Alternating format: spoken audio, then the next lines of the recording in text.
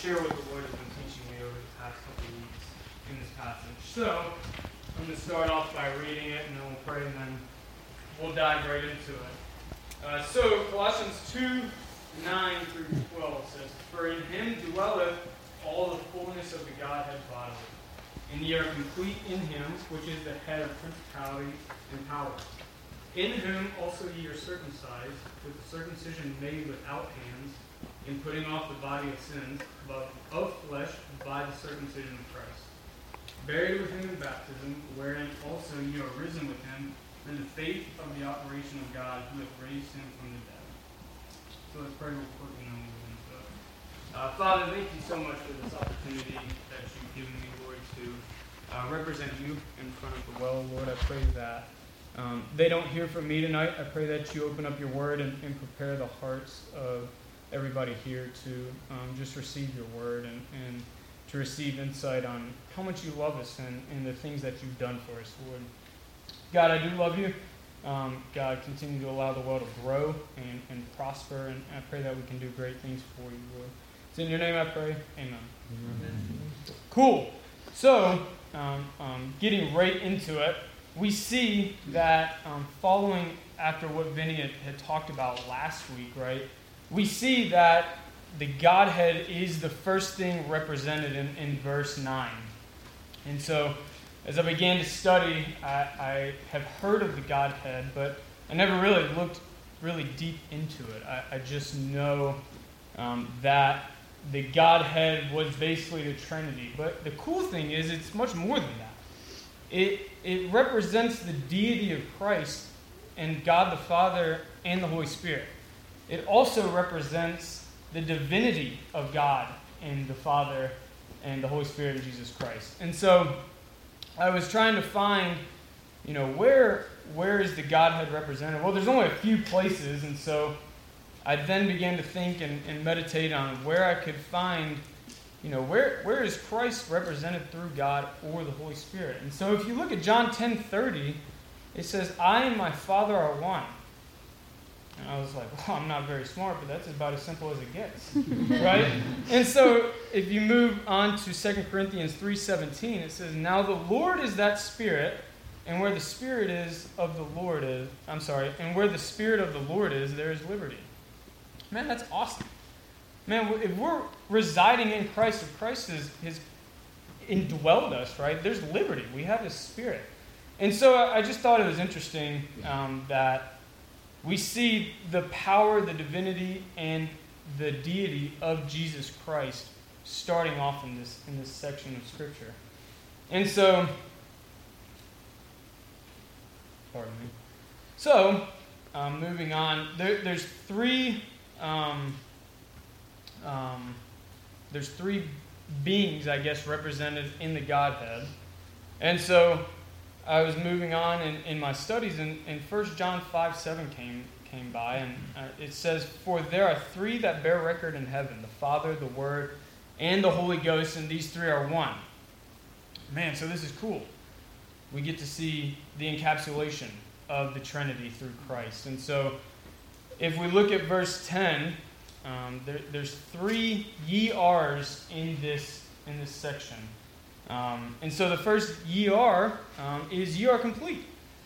And so verse 10, it says, "And ye are complete in him, which is the head of all principality and power." Amen. And that's awesome. And you are complete. You are finished. Your salvation in Christ is finished. There's no more grace. There's no more mercy. There's no more bloodshed that's required. Christ did that for us, and He completed us at the day of salvation whenever you gave your life to Christ. Man, that's so cool. But the other side of that is that work isn't finished here on earth, right? So we have a job to do as far as what the commandments of the Lord have been given to us are. And so if you're fully saved, like I said, there's no more grace, no more works, no more bloodshed that you can do to obtain favor from the Lord. But there's a process that must be followed in order to be presented as a perfect and holy believer in Christ before God Almighty. And so if you look at Colossians 4:12, it says, Epaphras, who is one of you, a servant of Christ, saluteth you, always laboring fervently for you in the prayers, that ye may stand perfect and complete in all the will of God. And so, again, we see that there's work to be done, right? He was laboring fervently for them in prayer.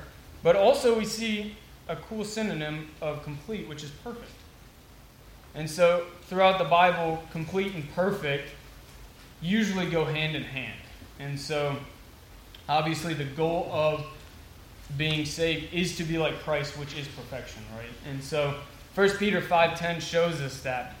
But the God of all grace, who hath called us unto this eternal glory by Christ Jesus, after that ye have suffered a while, make you perfect, established, strengthen, and settle you. Amen. Oh, that's so cool. Like, God Almighty wants to make us perfect. He wants to establish us, which is the same thing as establish. He wants to ground us. He wants to strengthen us, right? And He wants to settle you. Good. But the problem is, right before that, it says, after ye have suffered a while. Oh, that sucks. I don't care who you are. Like, that was awesome. It got me jacked. And then I started reading back, and I was like, well, I mean, it's all right. It's cool, whatever, you know. But, so I began to, again, think and like, what is the Lord trying to show me through this? Like, there's work to be done. There's suffering. But the outcome is perfection. It's establishment. It's strength. It's settling. So what does that look like? What does the suffering of this day look like for us as a believer? Right? And I think the Lord, and I think you'll see here in a second, that it's just the destruction of the flesh. That's all it can be. That's where our battle lies, is within our self. It's battling the flesh. And so in verse 11, the next ye are is ye are circumcised. And it says, in whom also ye are circumcised with the circumcision made without hands, in putting off the body of sins of the flesh by the circumcision of Christ. Now thank God, we're not Jews, and we don't have to partake in that anymore. We're New Testament believers. But the cool thing is the Lord has given us awesome pictures to represent what this means. And so in Genesis 17:11, God is telling Abraham to do some things, and He's telling him some promises that He's going to give him. In 17:11 it says, and ye shall circumcise the flesh of your foreskin, and it shall be a token of the covenant betwixt me and you. Man, that's awesome. Like, the Lord has given us a physical representation of the promise that He gives to Abraham to prosper it and to grow him and to give him a name that will carry more than stars, more than sand of the sea. And so, as God has promised the Jews, also He's promised that to us as believers, that He won't turn away from us, that He wants to prosper you. He wants to give you good things. He wants to settle you. He wants to perfect you, right? So what's the reasoning? What does this really, what does it look like within the New Testament believer? Well, I think it begins in Deuteronomy 10:16. It says, circumcise therefore the foreskin of your heart, and be no more stiff-necked. Right? So it's not an outward, it's an outward picture that represents something that happens within us. Right? It happens within your heart. It's just simply a picture. Right? And so, if you look farther now into the New Testament in Hebrews 4:12, it says, for the word of God is quick and powerful and sharper than any two-edged sword, piercing even to the dividing asunder of soul and spirit, and joints and marrow. And it is a discerner of the thoughts and intents of the heart. So there it is. There's the full picture that we've been looking for, right? And so the Lord told me through His word, right? Well, what happens when the capital W word enters into your heart? Right? There's a dividing. There's a separation. The Lord's already told us, there's going to be a little bit of suffering, but there's also a promise at the end of that. And I believe that the Word has told us that, when Christ enters into your heart, there's a separation of your flesh. your soul and spirit are now tethered to Christ, right? And you don't have to serve your flesh. Right. You don't have to serve the strongholds that you built up in your life anymore. Right? That's the whole reason Christ came. Amen. Is to separate us from our flesh so that we can represent Him and present ourselves as a perfect and holy person. Right? So we know that flesh and blood cannot inherit the kingdom of God. We know that. But the goal is to enter the kingdom of God, right?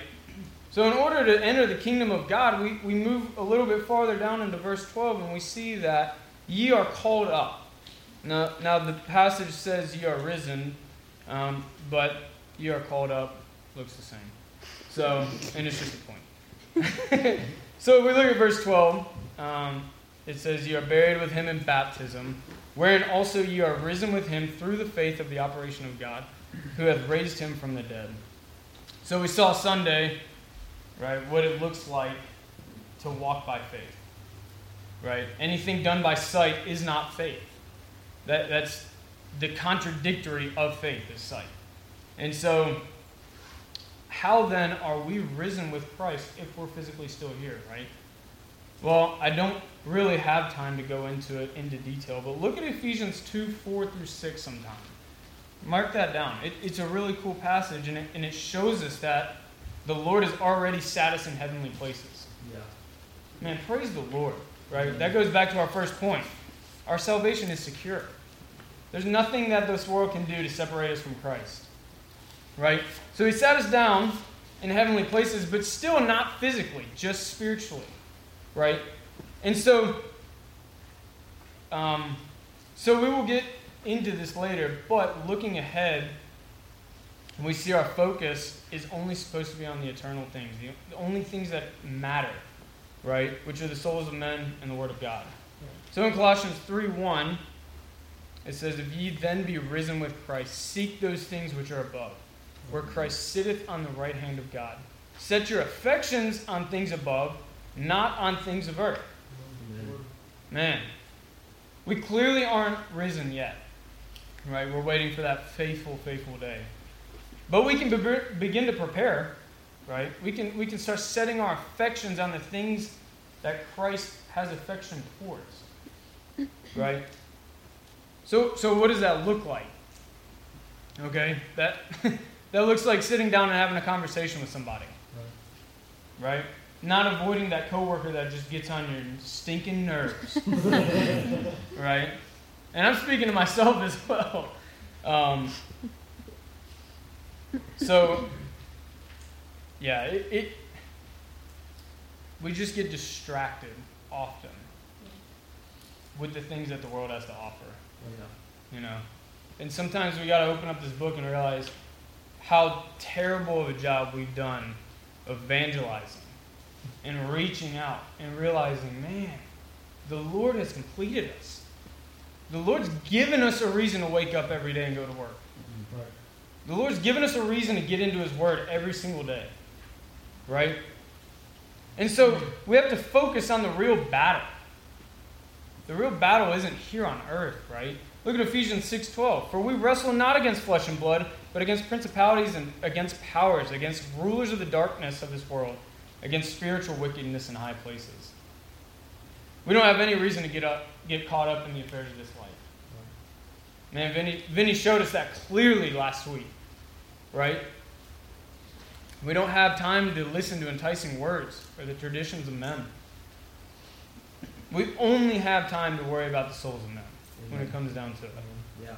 When it comes down to it, you have no other time but to deliver souls out of hell. That's it. So this entire book focuses on evangelism. So, when's the last time you shared the gospel with somebody? Man, I had to sit down for 2 weeks and think about that question. It's hard. Man, I don't want to look like a loser in front of my boss. But I also don't want to look like a loser in front of my boss when I'm in heaven watching him walk down to hell. Yeah. Right? Man, when's the last time you shared the gospel clearly with somebody? And if you haven't accepted the gospel, man, talk to us. Right? Christ came down to earth as a man. He encapsulated God the Father and the Holy Spirit as a man. Lived a perfect life and died on the cross for our sins. Man, if you haven't accepted that and made him the Lord of your life and let this book penetrate your heart, man, talk to one of us. Talk to me, please. That's the greatest gift I could ever have. Forget Christmas. Man, I want to see people get saved, right? Amen. Man, it's time to realize that the end is near. It's time to realize that we can knock down strongholds in our life. The Lord set us free from our flesh. He's cut that away from us. It's time to realize that we need to let the Lord perform the perfect work within us, to complete us, to see us spiritually grow in His Word and in service to Him. And it's also time to get to work before we get called out of here. Right? So I want to challenge you guys tonight.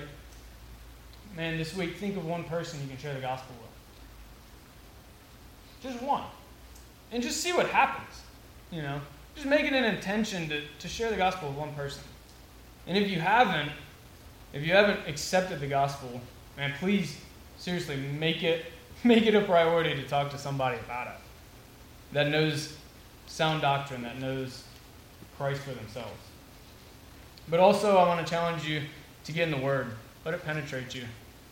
And start mortifying your flesh. And start completing the work that the Lord has for you in this life. So, I appreciate you listening. I hope that the Lord has spoke to you through this. He sure did me. It sure was convicting having to read this. So, I'll pray, and then I guess we can break up into groups. Yeah. Father God, thank you so much, Lord. God, you are powerful. You're amazing. You're holy. And Lord, I just want to thank you for your word. I want to thank you for the wisdom that it shares with us, that, Lord, we can live for you. We can defeat the flesh, Lord, with your help. God, I pray that in this time with our groups, we can get motivated and hold each other accountable to sharing the gospel, sharing your love, sharing your grace with people, Lord. Standing out from the crowd. Lord, I do love you. Please be with us this week. Bring us back Sunday to hear more of your word and get deeper into it, Lord. I love you. It's in your name I pray. Amen.